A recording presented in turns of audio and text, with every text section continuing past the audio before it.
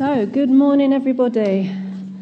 And Lord, I just pray that your words come through in love, Father, in this teaching, because, Father, we try to hear from you. So, Father, bless us as we hear from you this morning. Yeah.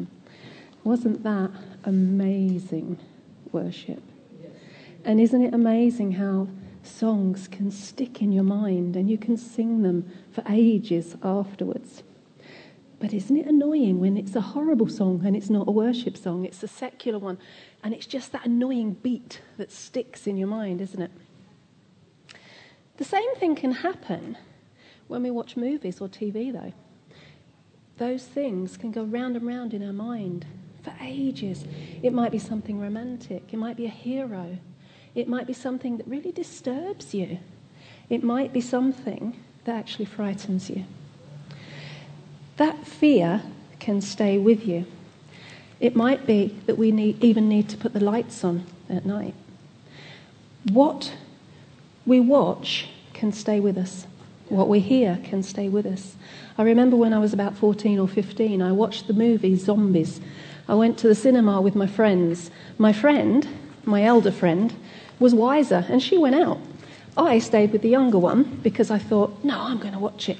Do you know, that film stuck with me for years. I hated it. I hated every minute of watching it, but I was so naive and silly, I stayed there and listened and watched. There are so many things out there that don't edify, but we still watch them and we still read them. Mary mentioned the other week about a book that her sister had brought and how she had to pray over it because she just knew it wasn't right. You see, what I'm getting at is what we feed our minds and spirits can stick with us. We're encouraged to meditate on the Word of God. But if we have other things that stick in our minds, are we actually meditating on them? I'd like us to take a moment and just think about the last year or two. What books, what movies, what things on TV have you watched? And you don't have to answer me on that one. Now I'd like you to ask another question. What would God say about those things? Would he call them godly? And again, you don't have to answer. But if you answered, they were a bit weird, but it was just a bit of fun. There was no harm in it. I'd like you to ask yourself another question. Would Jesus describe it as godly? Now, I'm going to assume that there may be two different answers there. That you may have thought, maybe not, maybe not. Now, this is no way meant to bring condemnation, okay? Because as we heard this morning, just in the worship alone, God is our protector. God loves us. This is about refreshing. It's about listening and knowing and being prepared. Now, when we meditate on the Word, when we listen and work to worship music, or we sit in the presence of God, we feed our spirits. We feed it with the goodness of God. We open the door to a greater measure of the Holy Spirit, and we build our faith. Jesus said, man cannot live on bread alone, but on every word that comes from the mouth of God. In other words, when we feed ourselves the Word of God, it's like feeding ourselves life. So if you're reading or watching other worldly types of things that also stick in our mind, are we still feeding ourselves life? Or are we meditating on very different things and maybe feeding fears? And are we edifying our souls? If we can't honestly say that Jesus would describe them as godly, then they're probably not godly. What we fill ourselves with feeds our mind, our body, our soul.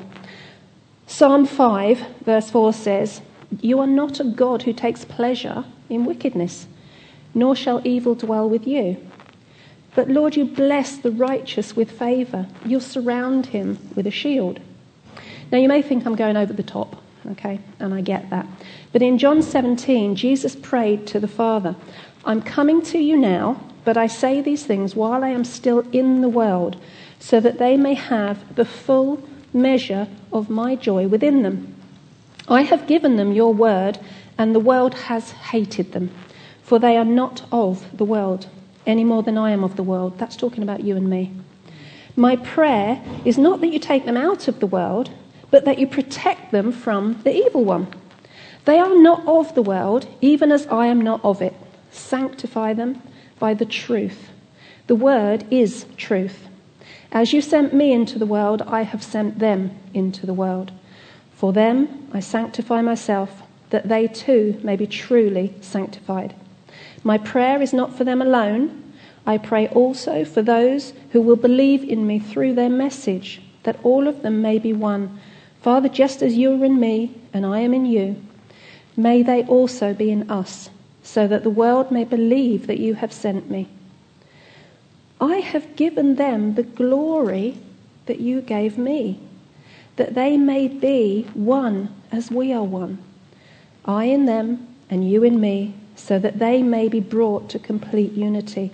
And then the world will know that you sent me and have loved them even as you love me. We are children of God. We are cleansed and we are purified by the blood of Jesus. And we are a new creation. We no longer belong to this world. We belong to him, and we are different. And the world will see that difference. I've been quite shocked recently, as we've just come through Halloween, at all of the nasty comments on Facebook to those who have just simply said, I don't celebrate Halloween. And it really confirms verse 14 that says, I have given them the word, and the world hates them, because they're not of the world. When we show who we are, when we step out in the light of Jesus, in the truth of Jesus, the world will see a difference in us because Holy Spirit lives in us. Jesus himself said he wants us to be filled with the fullness of his joy and be protected from evil. He's given us the same glory that the Father gave him. And we have the Holy Spirit as a guarantee and a promise from the Lord. Now 1 John 2 says, do not love the world or anything in the world. If anyone loves the world, the love of the Father is not in them. It's quite a strong verse, isn't it? If you love the world, the love of the Father is not in them. You see, Jesus came to set us free from the hold of the evil one, and the sin and the sickness that he brings. In a way, it's like we had a spring clean when we became Christians. We were washed completely of every sin, every sickness, everything evil. Nothing could touch us. 1 Corinthians 6:19 said, do you not know that your bodies are temples of the Holy Spirit who is in you, whom you have received from God? You're not your own. Now that's a powerful one, isn't it? We are temples of the Holy Spirit. Now we wouldn't knowingly invite a murderer or a thief into our home. In the same way, we need to be careful what we invite into our temple. We need to be wise. In 2 Corinthians 11 it says, Satan himself masquerades as an angel of light. It is not surprising then if his servants masquerade as servants of righteousness. Their end will be what their actions deserve. We hear a lot about it's just a bit of fun, there's no harm in it. But you see, the enemy is sneaky. He won't normally come with his pitchfork and a couple of horns so you can see who's coming. He comes in deception and deceit, and often questioning, is that really bad? Is it really what they say? Are you going over the top? Now, I don't want to focus on the enemy. I never want to give him any glory because he doesn't deserve it.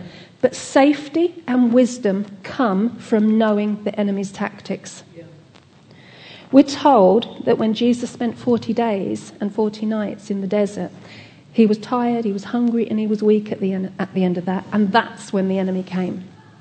The enemy isn't nice, he isn't kind, and he's not going to come when you're strong and you're ready to fight. He's going to come when you're feeling low and when you're feeling down and when you've got doubts there already. Okay? Sorry, where are we? The enemy knows Scripture as well as the Lord does, and he'll use that Scripture. And that's what he tempted the Lord with. He said to the Lord, if you are the Son of God, throw yourself down, for it is written, he will command his angels concerning you, and they will lift you up in their hands so that you will not strike a foot against a stone. But notice Jesus didn't answer him in any other way other than quoting Scripture back. He said, it's also written, do not put the Lord your God to the test. Now, the enemy doesn't have any new tricks, so let's get that across. He's a little bit boring in that way. He's using the same tactics he used from day one with Adam and Eve. In Genesis 3:1, it says, now the serpent was more crafty than any of the wild animals the Lord God had made. He said to the woman Eve, did God really say, you must not eat from any tree in the garden? The woman replied, we may eat fruit from the trees in the garden, but God did say, you must not eat fruit from the tree that is in the middle of the garden, and you must not touch it or you will die. But the serpent said to the woman, you will not certainly die, for God knows that when you eat that, your eyes will be opened and you'll be like God, knowing good and evil. You see, he questioned there as well, and that's his tactic. He questions. He tries to make ourselves doubt. He tries to make ourselves doubt ourselves and also doubt God. Did God really say it? Have we sinned too many times? Have you ever had that one? Oh, I messed up. I bet God won't forgive me this time. It's just too many times. I'm a Christian. I shouldn't really have done that. Will God really, really forgive me? Did God really say that I should be speaking in the church? Did God really say that I should be leading kids' work? Did God really say? It's the same tactics, and we hear it again and again. He tries to entice people away from the truth. And we always have a choice. Now, we can choose to believe those lies, or we can choose to keep our eyes firmly fixed on the Word of God, which is our truth. He tries to pull us into unclean and untrue. If we stay in the Lord, it's always clean, it's always pure, and it's always true. Now, how do we do that? How do we keep ourselves pure? How do we keep ourselves protected from the Lord? By feeding ourselves on the Word of God, which brings life, by spending time with the Lord, and He'll build our faith. He'll fill us with the Holy Spirit to that measure of joy that He spoke about earlier. He encourages us. He leads us in what He has prepared for us. And we've spoken about this before. He's prepared a good plan and a good purpose. In Ephesians 6:12 it says, our struggle is not against flesh and blood, but against rulers, against the powers of this world, the darkness, and against the spiritual forces of evil in the heavenly realms. And that's why it's important for us to feed ourselves the bread of life. Now, I've talked enough about the enemy's tactics, but I want us to be aware of how we can protect ourselves and feed ourselves and what we have to be careful of. But now we get to the exciting part. What has God done about it? Well, He's done everything. He has done absolutely everything. He defeated already the enemy on the cross. Amen. Jesus paid in full the price for our transgressions, every one that we commit, even the one we might commit tomorrow, past, present, future, any mess-ups. He went to hell in our place, and death could not hold Him, because He is pure, He is holy, He is almighty, He is good, He is Lord of lords, He is King of kings, and we belong to Him. And on top of that, His Holy Spirit now lives inside of us. 1 John 4, there's a few verses I want to read, but I'm only going to read some of it. Beloved, do not believe every spirit, but test the spirits to see whether they are from God. For many false prophets have gone out into the world. By this you will know by this you will know the Spirit of God. Every spirit that confesses that Jesus has come in the flesh is from God. So when you say Jesus Christ is Lord, you know Holy Spirit is in you. You know you belong to God. So if the devil comes along and says, he doesn't love you anymore, you messed up, say, Jesus Christ is my Lord. And you know you are saved. Because the enemy can't say it. You, dear children, are from God and have overcome them. This is the enemy. And because the one who is in you is greater than the one who is in the world, they are of the world. That is why, I'm sorry, I'm getting really tongue-tied here this morning. I'm going to read that again, because this is really important. You, dear children, are from God and have overcome them. Because the one who is in you is greater than the one who is in the world. Amen. They are of the world. That is why they speak from the world's perspective, and the world listens to them, but we are from God. Galatians 5 said, "It is for freedom that Christ has set us free. So stand firm then, and do not let yourself be burdened again by the yoke of slavery." And that's what I'm getting at. When we let things into our lives and we concentrate on other things, we meditate on other things, we're burdening ourselves again. We don't want to do that. We've been cleansed. We've had our spring clean. So even if we do get caught out, what then? Psalm 91 says, "Whoever dwells in the shelter of the Most High will rest in the shadow of the Almighty. I will say of the Lord, He is my refuge. He is my fortress, my God in whom I trust. Surely He will save you from the fowler's snare and from the deadly pestilence. He will cover you with His feathers. Under His wings you will find refuge. His faithfulness will be your shield and rampart. You will not fear the terror of the night, nor the arrow that flies by day, nor the pestilence that stalks in the darkness, nor the plague that destroys at midday. 1,000 will fall at your side, 10,000 may fall at your right hand, but it will not come near you. You will only observe with your eyes and see the punishment of the wicked." Now he said, He will deliver you from the snare of the fowler. That means if you've been caught out, He will deliver and rescue you. He will set you free, again and again and again if necessary. But He'd much prefer that you actually don't get caught again, yeah? And that's what this message is about. Let's not get caught out. Let's feed ourselves the right things. Let's meditate on God. Under His wings we can take refuge. Can you imagine anything coming against the Lord when we're sitting under His wings? Nothing can touch us. Nothing would dare. He's already thrown them out of heaven. We are protected. You shall not be afraid of the terror by night, or the arrow that flies by day. Verse 9 carries on.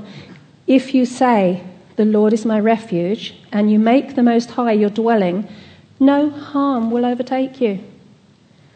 No disaster will come near your tent, for He will command His angels concerning you to guard you in all your ways. Wow, wow.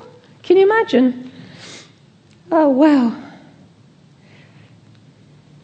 Sorry, I have to take a minute for that one, actually. That is amazing, isn't it? He will command His angels concerning you.